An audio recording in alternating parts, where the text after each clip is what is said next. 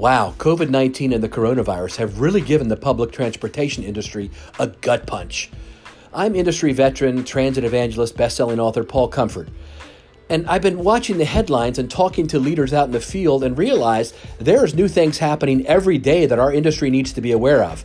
And I've decided to step up and make you aware of them in a brand new podcast called Comfort's Corner, where on a daily basis, I'm going to bring you the headlines of what's happening in the public transportation sphere, from systems that are shutting down completely to those that are stopping collecting fares and all the other aspects of keeping our system clean and safe for our passengers. I'll also talk live to someone in the field every day that's working on the situation. And we'll bring you readings from my best-selling book, The Future of Public Transportation. Comfort's Corner is going to become your new favorite must-listen-to show every day to bring you the top headlines from the transit industry.